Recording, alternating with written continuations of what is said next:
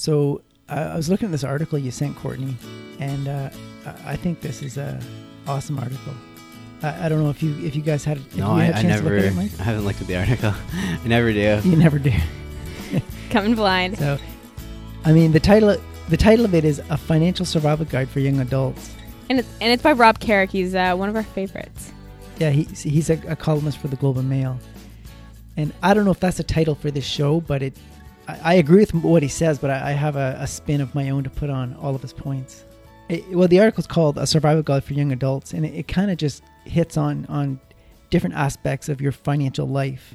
And I really like this article because, I mean, the first sentence of it said, let's save your college and university age kids from getting an F in personal finance. And I think that right there hits on why this topic is so important. We don't talk about personal finance. We it's kind of this taboo, untouched subject, and it's kind of ridiculous that it's not more talked about or taught. I mean, we did an episode on educating kids in school a while ago, but I mean, this is kind of a different thing altogether.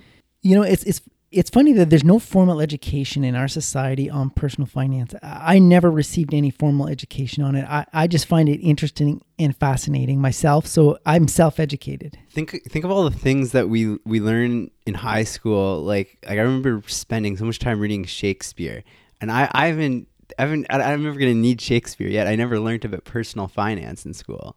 Well, I don't think there's anything wrong with learning about Shakespeare and understanding fine literature in general.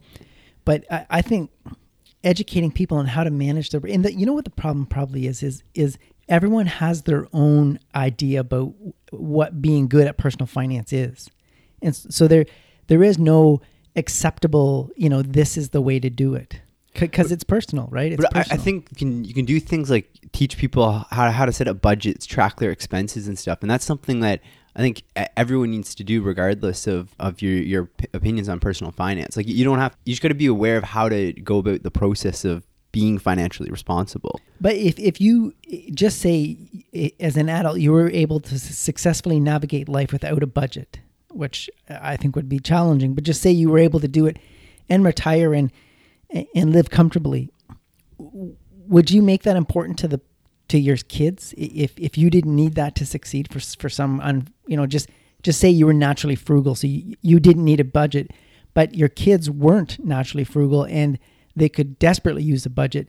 If you didn't pass that knowledge on to them, you're just setting them up for failure. But I think it's one of those things. So yeah, like if those parents aren't gonna put it on their kids, well then maybe the teachers are, and then that's their way to create that awareness. Is someone's helping them with it then?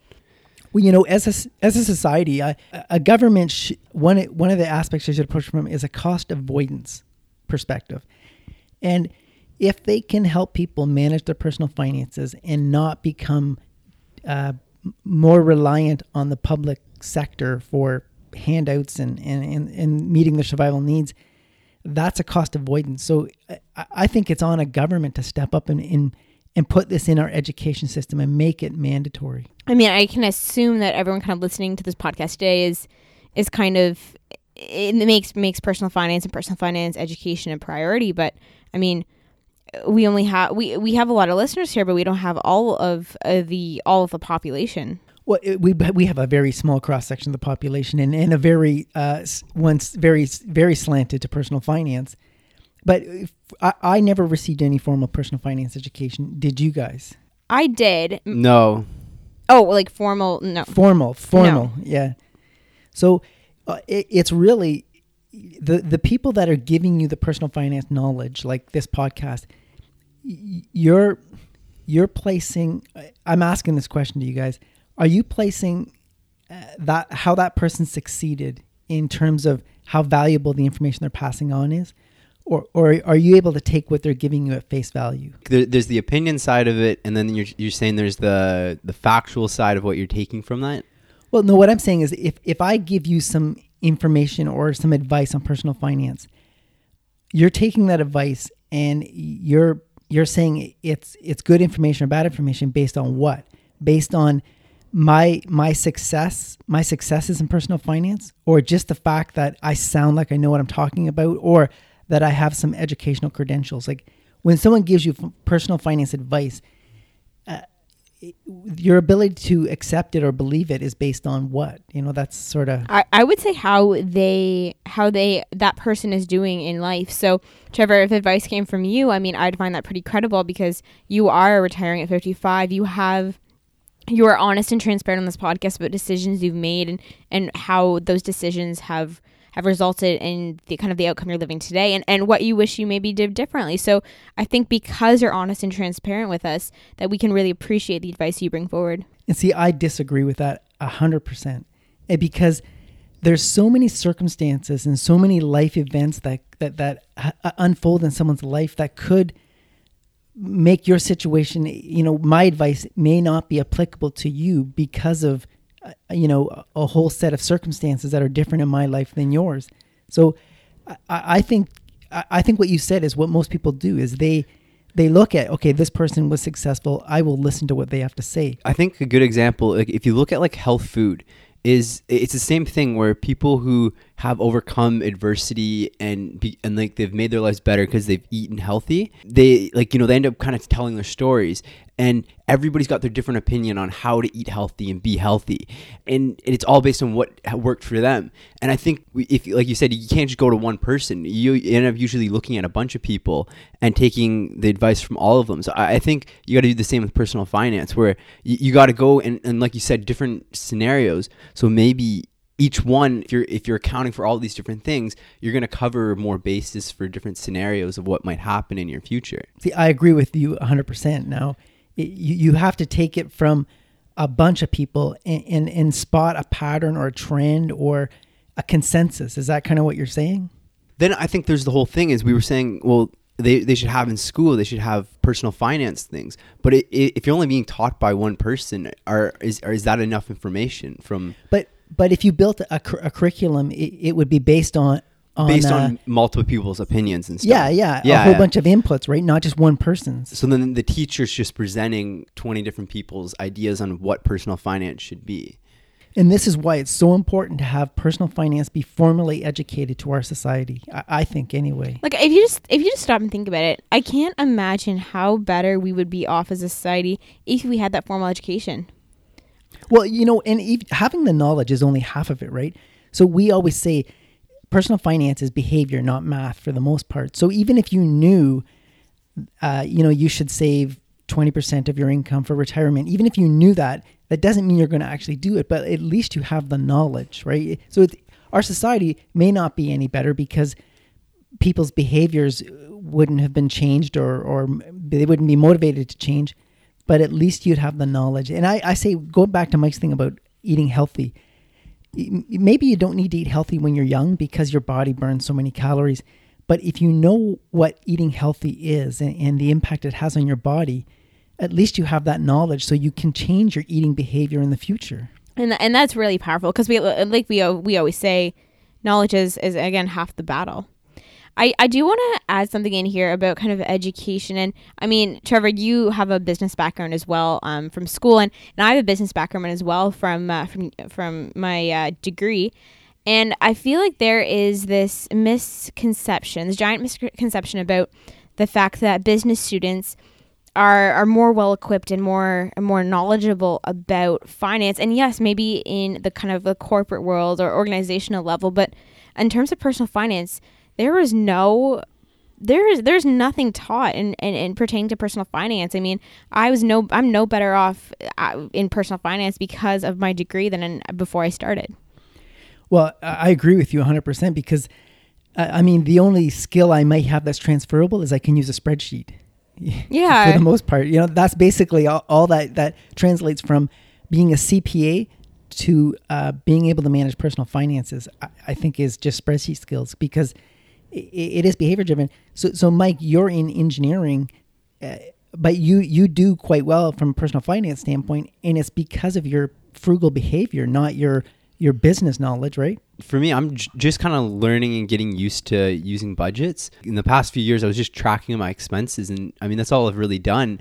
And now I finally built up that record of how much I'm spending, and I started realizing I was like, it's quite easy to follow this budget, and it was all just behavioral based, and it was not wanting to go out and buy food every day or like stuff like that.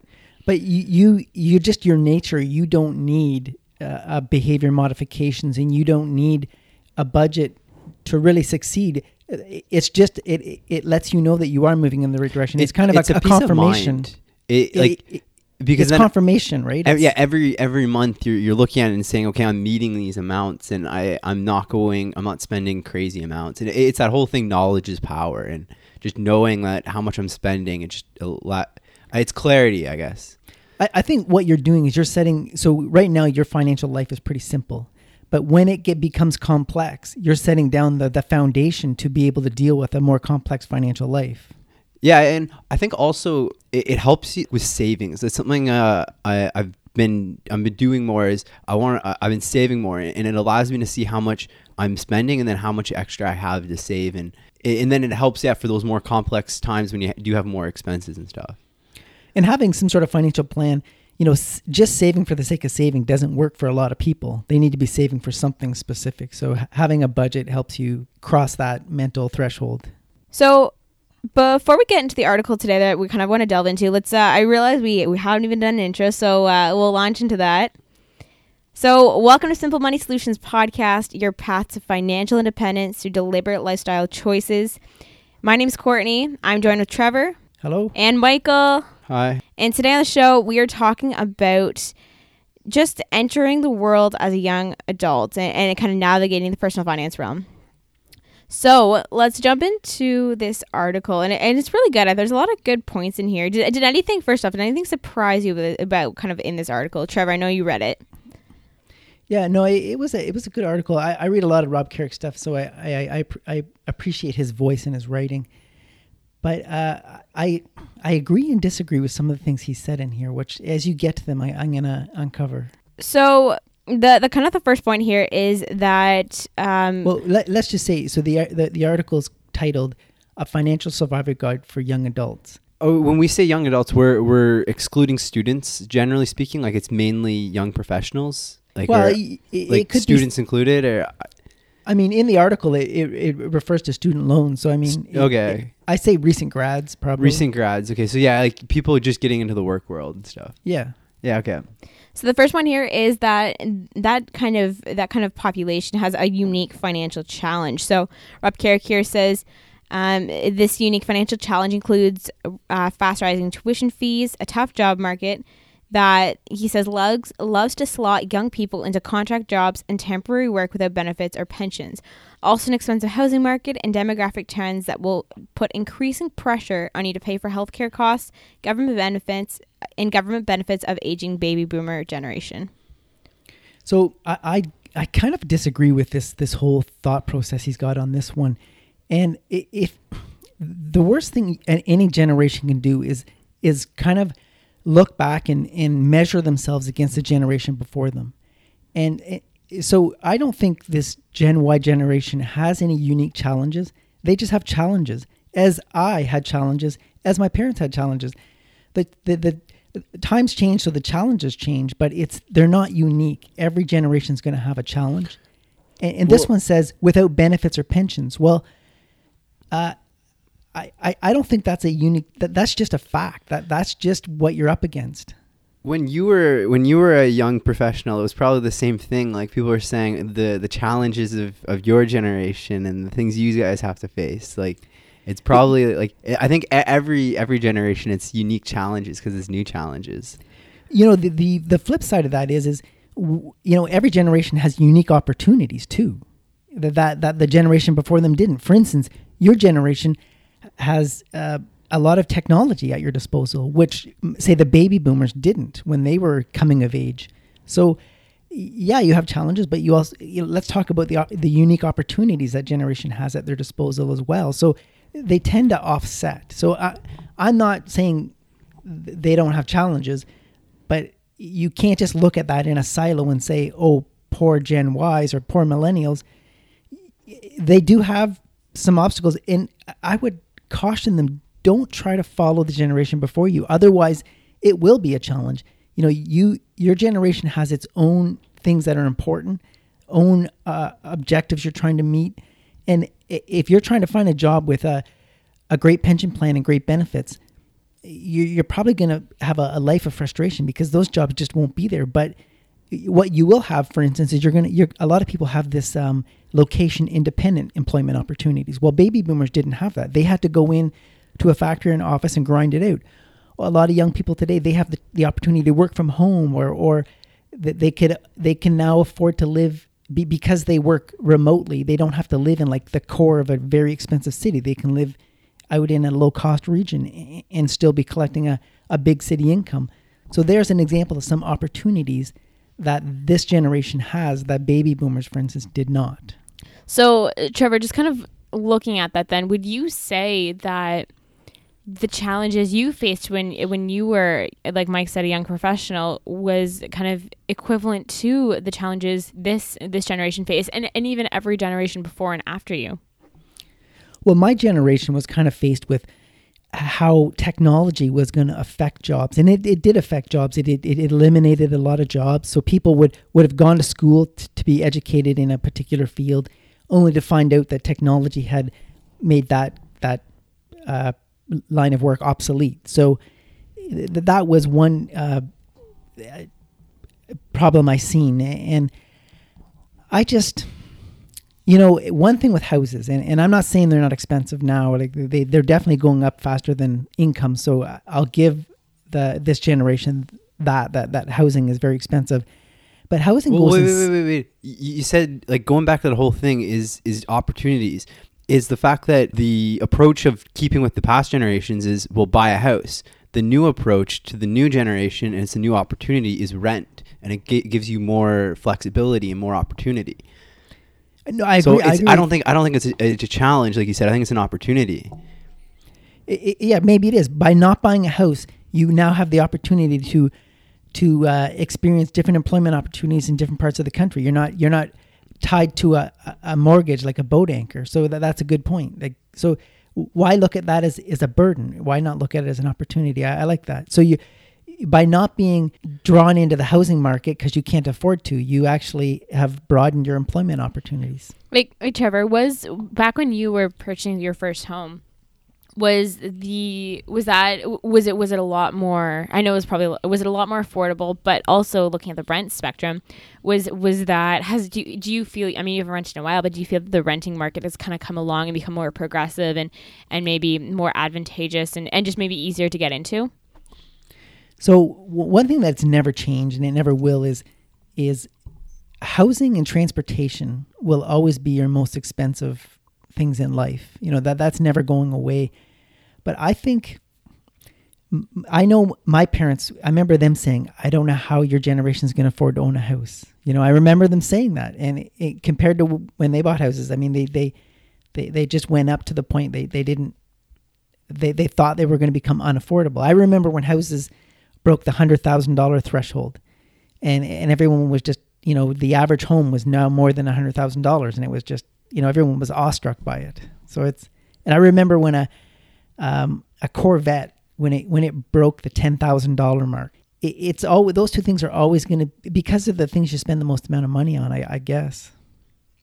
Like, do those transportation and housing, do those seem to you to be huge obstacles or burdens in your future?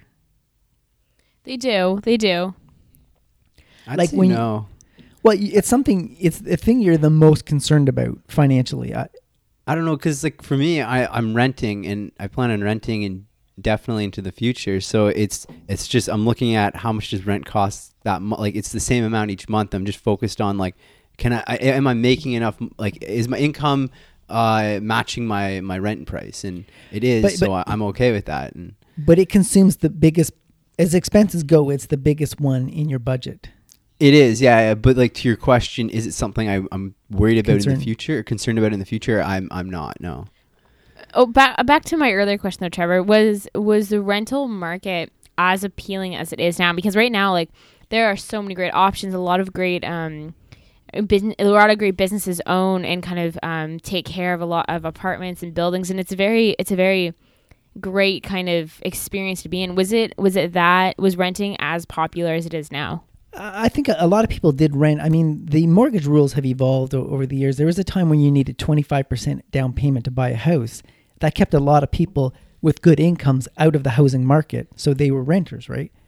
And then it went down to 10%. So it brought some people into the housing market who now could afford to buy a house. So, and it dropped eventually down to 5%. So that even brought more people into the housing market. So and now they're tightening the mortgage rules up. So it's restricting people. So renting's becoming more popular. So I think it goes in cycles. So next point here in Rob Carrick's article is he says not many people give a damn about those challenges. So he says that the business community keeps thinking up new ways to devalue young workers. For instance, there's the just-in-time job where you wait on a daily basis to see if you'll get called into work. Politicians keep talking about the middle class and families, not you. Parents and millennials understand the problem. I've never heard of that. Have you guys heard of that? This just-in-time jobs? From my understanding, it's more of just... Like on call. On call, yes. Like you were kind of contracted and then on, almost like my equivalent would be like kind of a substitute teacher. Yeah, that's what I thought too. So it's, and that's a tough way to, how do you set up a life if you have an on call type of income? You can't really plan for any expenses. Yeah, and even if you kind of look at Uber drivers or any food delivery driver, that's kind of the same thing as well. Kind of more pickup jobs. Are they saying societies, like all jobs are moving that way where it becomes on call or whatever? Like whenever the company needs someone, they give them a call and they show up, do their work, and then wait for the next call? They're just saying that, society is thinking up new ways to employ millennials, and that's one of them, right? So that's not all jobs going that way, but it's just So they're kind of trying to add more jobs to the economy in a way. I think companies are trying to manage their, make these expenses more manageable. I think this whole thing, you guys tell me what you think. So this goes back to everything's made in China. If you go to Walmart, everything's made in China. And that when it's made in China, it means it's not made in Canada, meaning those jobs don't exist in Canada. So you cannot continue to exploit the low cost regions of Mexico and China and send all of our jobs over there and still expect the same standard of living here in Canada. It's got to impact us. Do you guys see that? Does that make sense? Yeah, I do. It's true. It's really true. Because we're sending the jobs away to different countries. We're not keeping with their resources within our country. So some jobs are not impacted by this. So like Mike, what you do, obviously the engineering that you do can't be done. It's buildings and structures, right? You can't farm. It has that kind to be of local. Yeah. But someone who does what you do, Courtney, that could be outsourced. To easily. Offshore. And for anyone else, I'm web content and social media. That's in marketing. So that could easily be done by someone else. And what I do could easily be sent offshore, right? Finance. In fact, it is in a lot of companies. So you can't, every time one of these jobs leaves our country, it's going to be replaced by a lower paying job. That's why it left in the first place, because companies are trying to become more profitable. So I do. There was one more point I wanted to cover within this point that we're in right now, is that politicians keep talking about the middle class and families, and right now, I mean, if you look around, we have healthcare coverage for available for anyone under the age of 25. I mean, that is an opportunity for our young kind of adults entering the workforce. I think that is a true statement, and it tends to be the middle class. I'll say the middle class with a family, they tend to be the people who vote, right? For the most part, statistically, and I'll say a lot of millennials maybe don't cast a ballot, and so maybe the politicians aren't catering to their needs. What do you guys think of that? I don't know. I think maybe millennials are getting more and more involved as they get older. Do you guys vote? I do. I vote. But I think also politicians are becoming younger, so I think it's making it so they can connect better with the younger millennials. That's true. I think, Courtney, a good point is that the prescriptions are being covered by provincial health care for everyone under the age of 25 in Ontario. That's a good example how that maybe that statement's not completely true. I mean, this article was updated in March of 2017, so a lot again has changed since then. But I do think that, I mean, that helps out a lot of people trying to get started, and definitely takes away some of those costs. If I could make a change in policy, I think tax dollars well spent would be on making post-secondary education more affordable, because you would just increase people's earning potential. And I just think that is money well spent on that sort of demographic of people. But have we ever talked about that, the return on investment of education? Like you think about how much you're spending on it, and I agree it should be cheaper, but like if you think about how much you're spending on it and then the amount your earning potential after you get your education, it's just like night and day. Like your return on investment's insane. It is. There's no better investment in our country that you can make. But I want to retract something I said earlier. So this generation, education has never been more expensive than it is now. And it's, from when I went to school, it was dirt cheap compared to now. So I will give this generation that their student loans, their student debt, that is a real burden that generations before you didn't have. But that requirement has always existed or been a good idea to get a post-secondary education, but it has never been more expensive. And I think that is puts them, like, to start out your working life with a negative net worth is real hard. And I'll give them that. That is a challenge I didn't have, and the generation before me didn't have. So I don't know how you guys feel about that, but that one's real. I also think with the higher costs, I think there's a lot more ways that schools and like the government are trying to help. I know you get like there's lots of OSAP grants in Ontario, OSAP grants, but they always existed, and it's always been that way then. Because I don't know, I just feel like there's a lot of places where they try to get you money as well. But that's those opportunities were always there. And on top of what I just said, it's never been more important for somebody to have an education than it is now. Because there was a time where you could get out of high school and get a really good paying factory job and support a family with it. And I remember people would work at like Sears or Eaton's, if you can remember that store, so that's in retail, and they would support a family on that income. And so you could go out of high school, get a good job, support a family, and not have post-secondary education. But today, I think that's highly unlikely. I do want to add, though, that to your point, Trevor, earlier about having more education, I always kind of theorize about how, I mean, yes, we would be such a kind of education is never a bad thing. Obviously, it's always good. But do you think that the kind of education inflation will kind of occur where it won't be like we will all require more education to achieve what we do achieve now? So you're saying if everyone had a BA, the BA would be diluted? Yeah. Well, it already is. You look at it like it's so hard to get so many people are struggling at degrees out, or get jobs with degrees out of school. So now you need like a master's degree to set you apart. Or even just actually, I was able to achieve the job I have now just with coupling it with a college certificate. So by more people getting undergrad, we've diluted the impact of what an undergrad is. But that cost base is being added to everyone's bill. So we're actually, by educating everybody, we're actually hurting us as a society, because we've just increased the cost of raising a child, right? You need a BA now just to be a person now in our society. Which I think is so sad, just because of how highly I'm sure you, Mike, and I have benefited, and you too, Trevor, and everyone has benefited from achieving an education. It just makes you more critical, more analytical. It really makes you, it kind of contributes to your function in society. And it's really unfortunate that would happen. Well, the bag of goods I was sold when I graduated post-secondary was that they kind of give you this mentality, okay, world, I'm ready, come and get me. Is that the kind of the setup you were given? Yes and no, I would say. I mean, I think maybe for 3 seconds post-graduation or 3 seconds in kind of your last term of school, yes, maybe.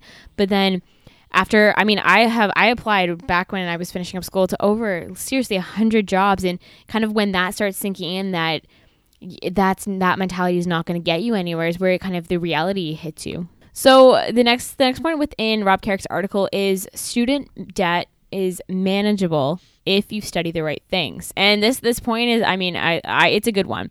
And Rob Carrick says here, did anyone ever tell you to follow your passion in your studies? Wrong. Find the path where your passion meets a career that lets you pay off any student debts you incur and move on with life. Now, this is so important. Like I know people that would say get a history degree, a degree in history, and they would do it because they like history.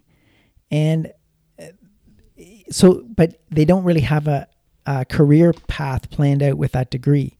Now, if you were going to become a teacher, okay, that makes sense. Or if you definitely were going to go in to get a master's degree or some sort of post-grad and you just needed a BA, right, to get into that program, that makes sense.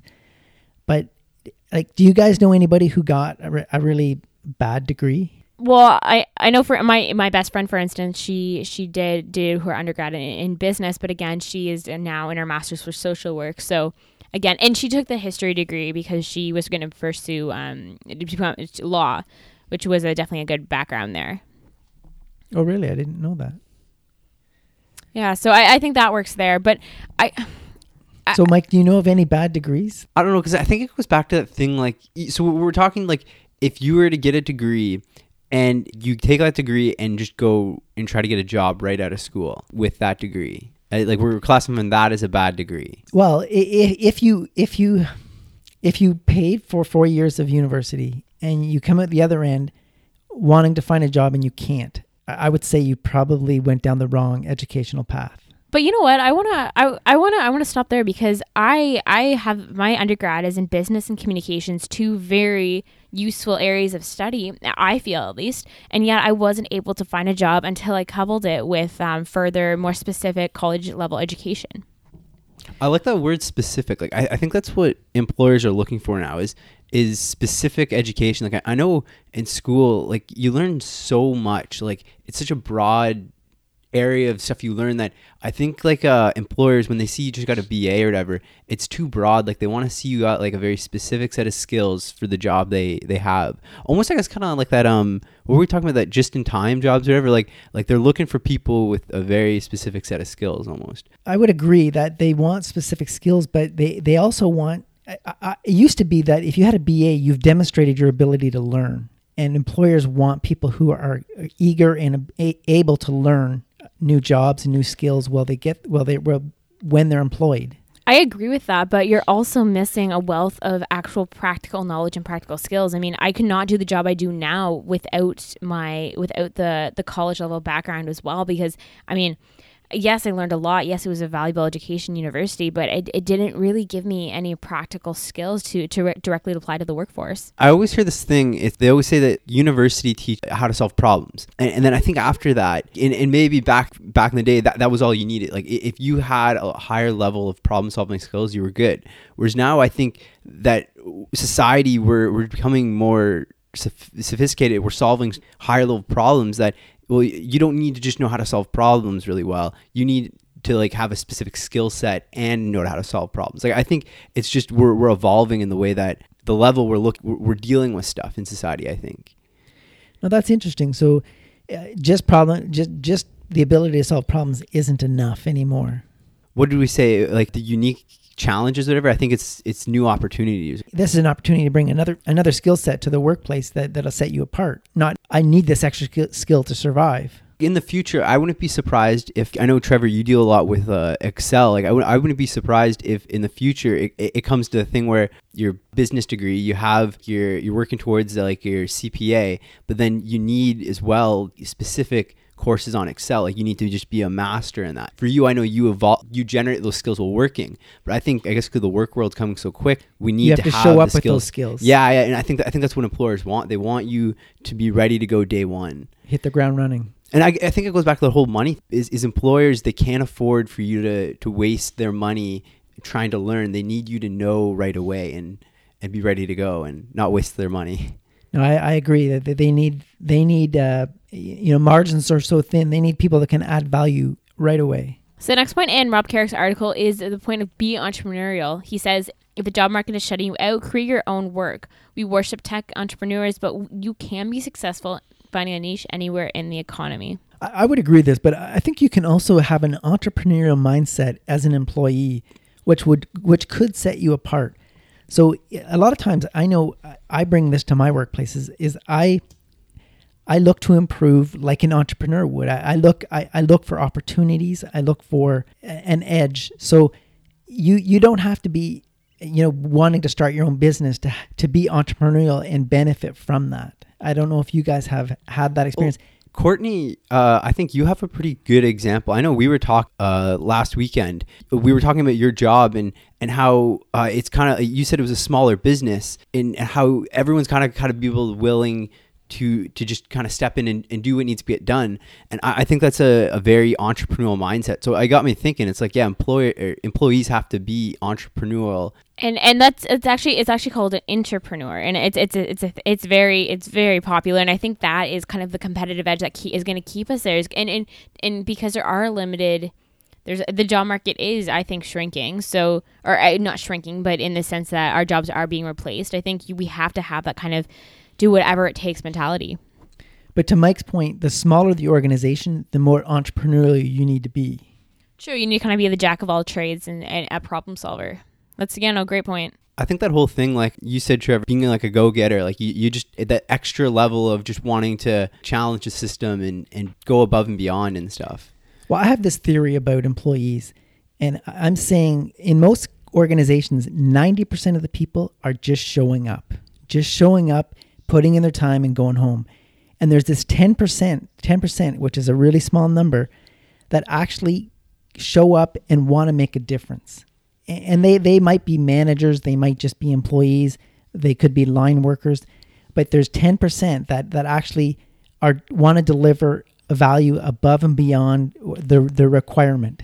And 90% of the people, they just show up. I think it's sad. If more people were go-getters or wanted to deliver that extra value, I think as a working economy, we would be better for it. So next point in this Rob's Carrick article is banks see you as a younger version of your parents. So Rob says they're mainly interested in grooming you to be a passive, lifelong consumer of the products they sell. Checking accounts, mutual funds, mortgages, lines of credits, and more. Your goal, however, should be pay nothing for banking and very little for investing. If your bank can't deliver, find one that can. So what kind of services do you two use at a bank? For me, all I use personally is a high interest savings account, a check, and kind of 2 checking accounts. And what do you do with your checks? Like that's a pretty foreign thing today, writing a check. I with the bank I'm with, I get them for free, and I just use them for paying rent with. Just rent, but you could probably pay your rent through an e-transfer. Yeah, maybe? Definitely. Yeah. Okay, so checks are not a requirement for you. What about you, Mike? What kind of banking services do you use? I use Simply Financial. So there's no fees attached to banking, which is really nice. And it's mainly like I have a checkings account, savings account, and it's mainly just like e-transfers and stuff. It's all online. Like I pay my bills online, so it's all paperless. So when was the last time you guys were actually in a bank? I would say, I don't know, probably like 5 years ago. The fact that you have to pause and think about it probably tells for my me that Visa. For my Visa, and that I was at so I was probably at a bank last for that. So I think so. Mike mentioned Simply Financial, and Tangerine is another one. These are sort of discount brands of the 5 major banks. You know, they're starting to spin off these other companies that are going to appeal to millennials. I equate traditional banking to cable TV. I mean, there's a whole generation being lost on traditional banking. So I just don't get why these banks are just kind of, they're kind of taking the whole when you graduate university kind of mentality, like come and get me world. These banks are kind of assuming the same kind of positions. They're maybe mighty and powerful and assuming that people will come to them, but I think they have to get competitive. Well, the baby boomers are still going into banks and they still have lots of money to spend. So that segment of the market still exists. I mean, my parents still go to the bank every week, and I don't know what they do there, but they do go there. And I live in a town that's got a lot of retired people, and if I happen to be walking by a bank down the street, I look in and there's a lot of people in there that generally look like boomers to me. So there's still a segment of the population to be serviced in a traditional banking sense. But I think there's a lot of people, like young people like my age, that are still going to the traditional banks. 'Cause I think the new ones like Simply and Tangerine, they're just they're so new that people haven't caught on to them as much, and they're so small that they're not aware of them. That is where it's going, though. Like, I mean, if you're not using one of these discount sort of spun off banking entities, you're paying too much. That's for sure. Well, I think what's going to happen is it's going to go to the point where everyone's jumping onto this Simply and Tangerine, and they probably end up getting rid of those, and the big banks will cut out their fees and whatnot because they'll want to be the main people again. So here's something that leads back to something we talked earlier. So the more people that start using these online banks, guess what's happening to those traditional banking jobs? They're gone. They're gone. Right? Yeah. So there's another challenge being laid in front of this generation, right? Is if you started your career in banking, you might not be able to finish it. So now here's something. If we're taking away jobs like that, say, and so now someone can't just be a bank teller. They got to be something higher, in the banking world. Like, is that not motivating the world to advance themselves more? Like everyone's fighting to do more technical jobs, try to be more entrepreneurial. Like is that not? Here's what's happening with that. So it's not a 1-for-1 trade-off, but for every bank teller they laid off because people are stop using traditional banking, there's an IT support person needed in the online banking world to modify programming and refine that automated process. So, the job didn't completely disappear, but but like I say, for every bank teller, they're not replacing with an IT person. So it's not a 1-for-1, but there is a shift. So what you're saying, Mike, is the education need. So if you were educated in traditional banking, you could retrain yourself into IT, right? Or even to be like, I don't know the banking world, but like be a banking manager or be some kind of financial advisor or something. You might push the bubble, and like by taking out those jobs, you're forcing everyone to kind of push the bubble a bit and push society forward. So you're saying that the bank could move this along faster by reducing their services at traditional banks? Well, not even just banks, like factories and stuff. Like if you take away, say, a factory worker's job and now all of a sudden you have a machine doing that, well, then I guess it's the same thing. It's a trade-off. So now they're planning the processes for the factory. Like you're kind of pushing everyone up the level. Requiring them to educate themselves more, yeah. And then in doing so, society's becoming better problem solvers. And in doing that, we're solving bigger problems. And I think it keeps growing our society. So I think it's almost that thing where there's a lot of jobs being taken away, but I think it's opening opportunities for society to move up and solve bigger problems and advance ourselves. So you're back to this thing, rather than saying this generation has challenges, they have opportunities. Yeah. You were saying before, like everyone used to work in a factory, right? I mean, factory workers do great stuff and stuff. I don't want to knock that. Fairly repetitive process. There's not a lot of problem solving. So they take those jobs away and now it's all being done by a machine.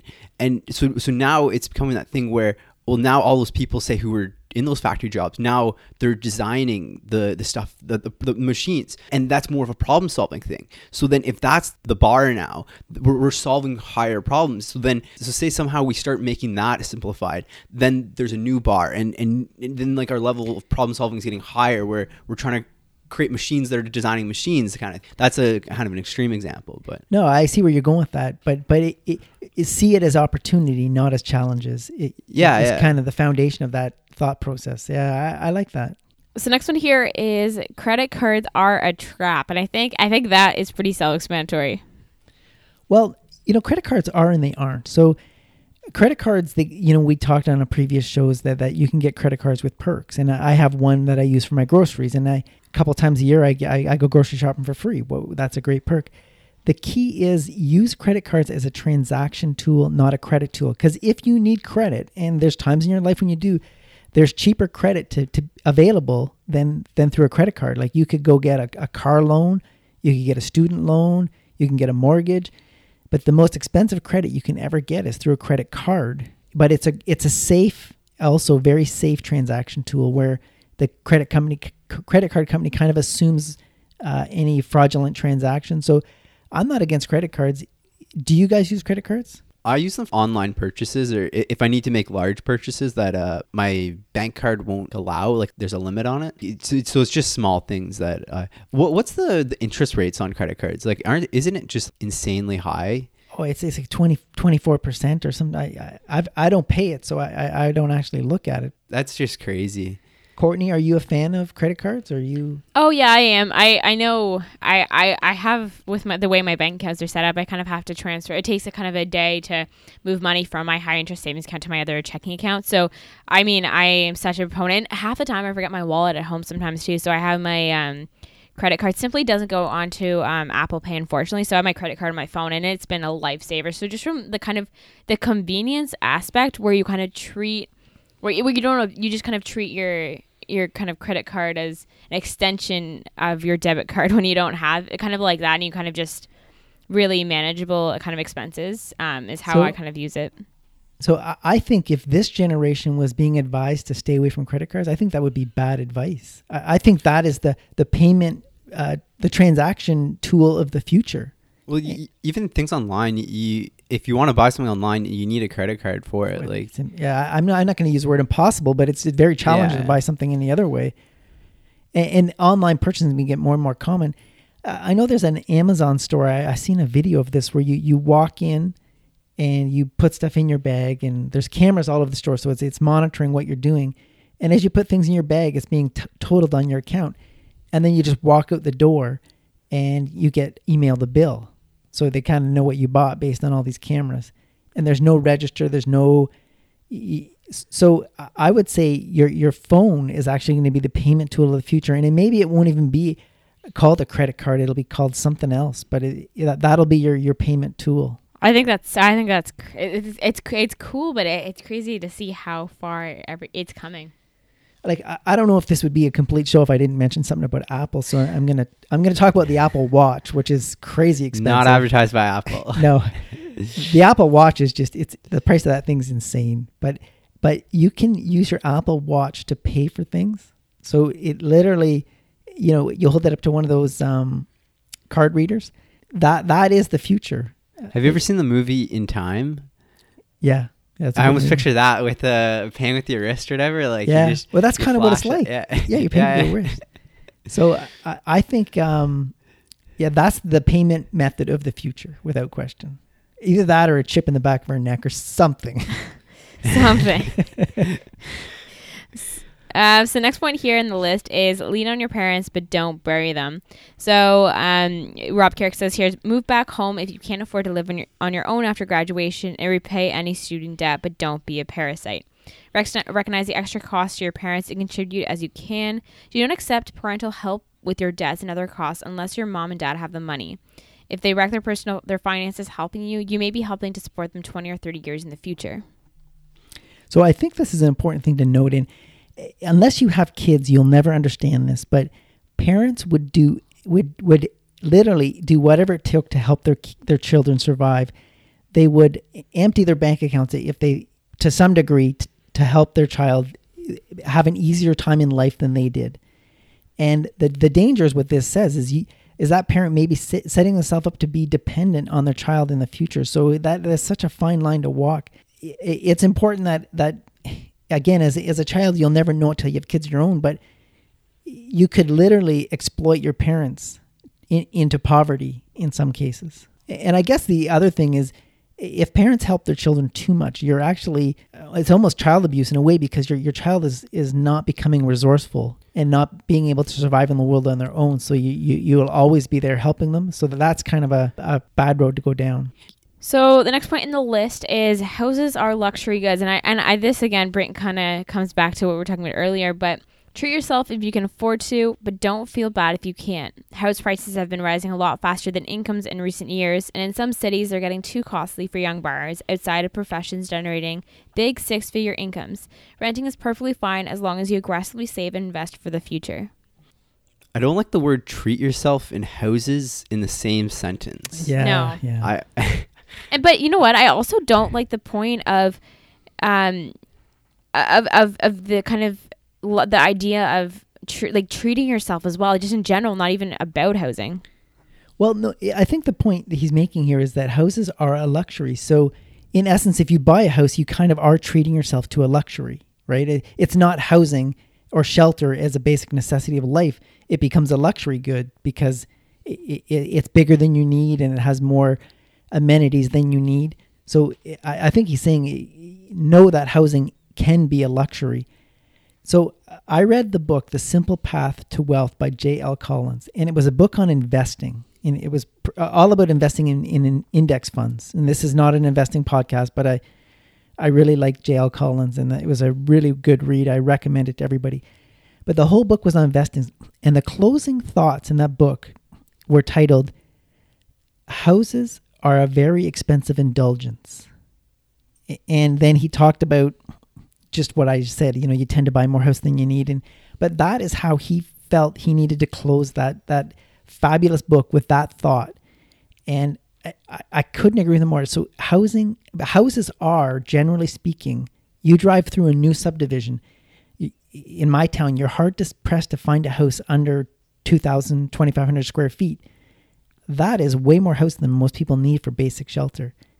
And I love this thing, you've probably heard me say it before, the functional utility of something. When you move beyond the functional utility of shelter, of a house, it becomes a luxury, a lifestyle expense. So I think in this country, home ownership is given way too much emphasis.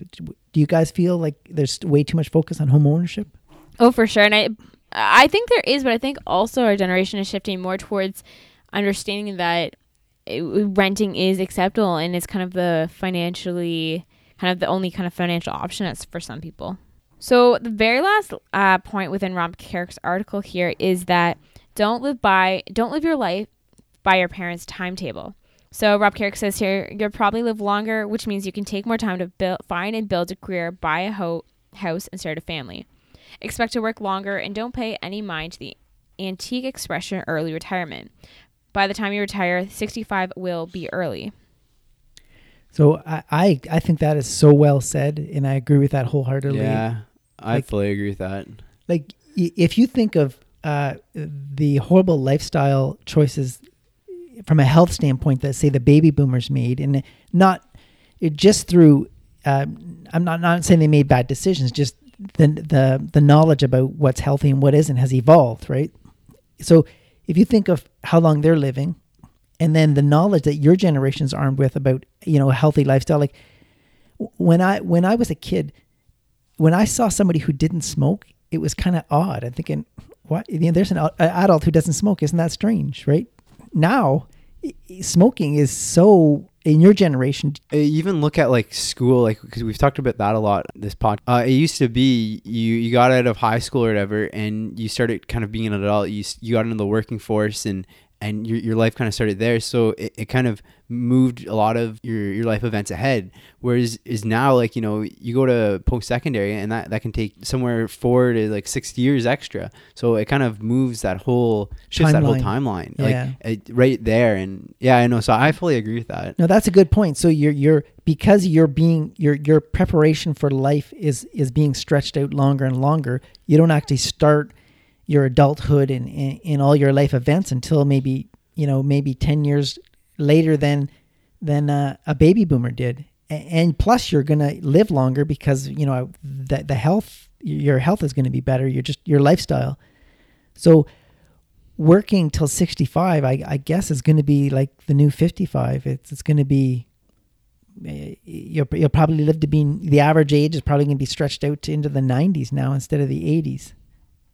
So I think, if you started hitting the panic button saying, I'm not going to be able to retire early, as a millennial, maybe you've got to reorient yourself and redefine early. And I think that whole thing we were talking about with opportunity versus unique challenges is, I think if you're trying to follow the timeline of your parents, then you're going to try to follow what they were doing. And I think you're going to end up having that unique challenges instead of defining your own timeline and creating new opportunities. No, that's true. Here's a timeline I was reading about, and it's millennials are doing this or contemplating this.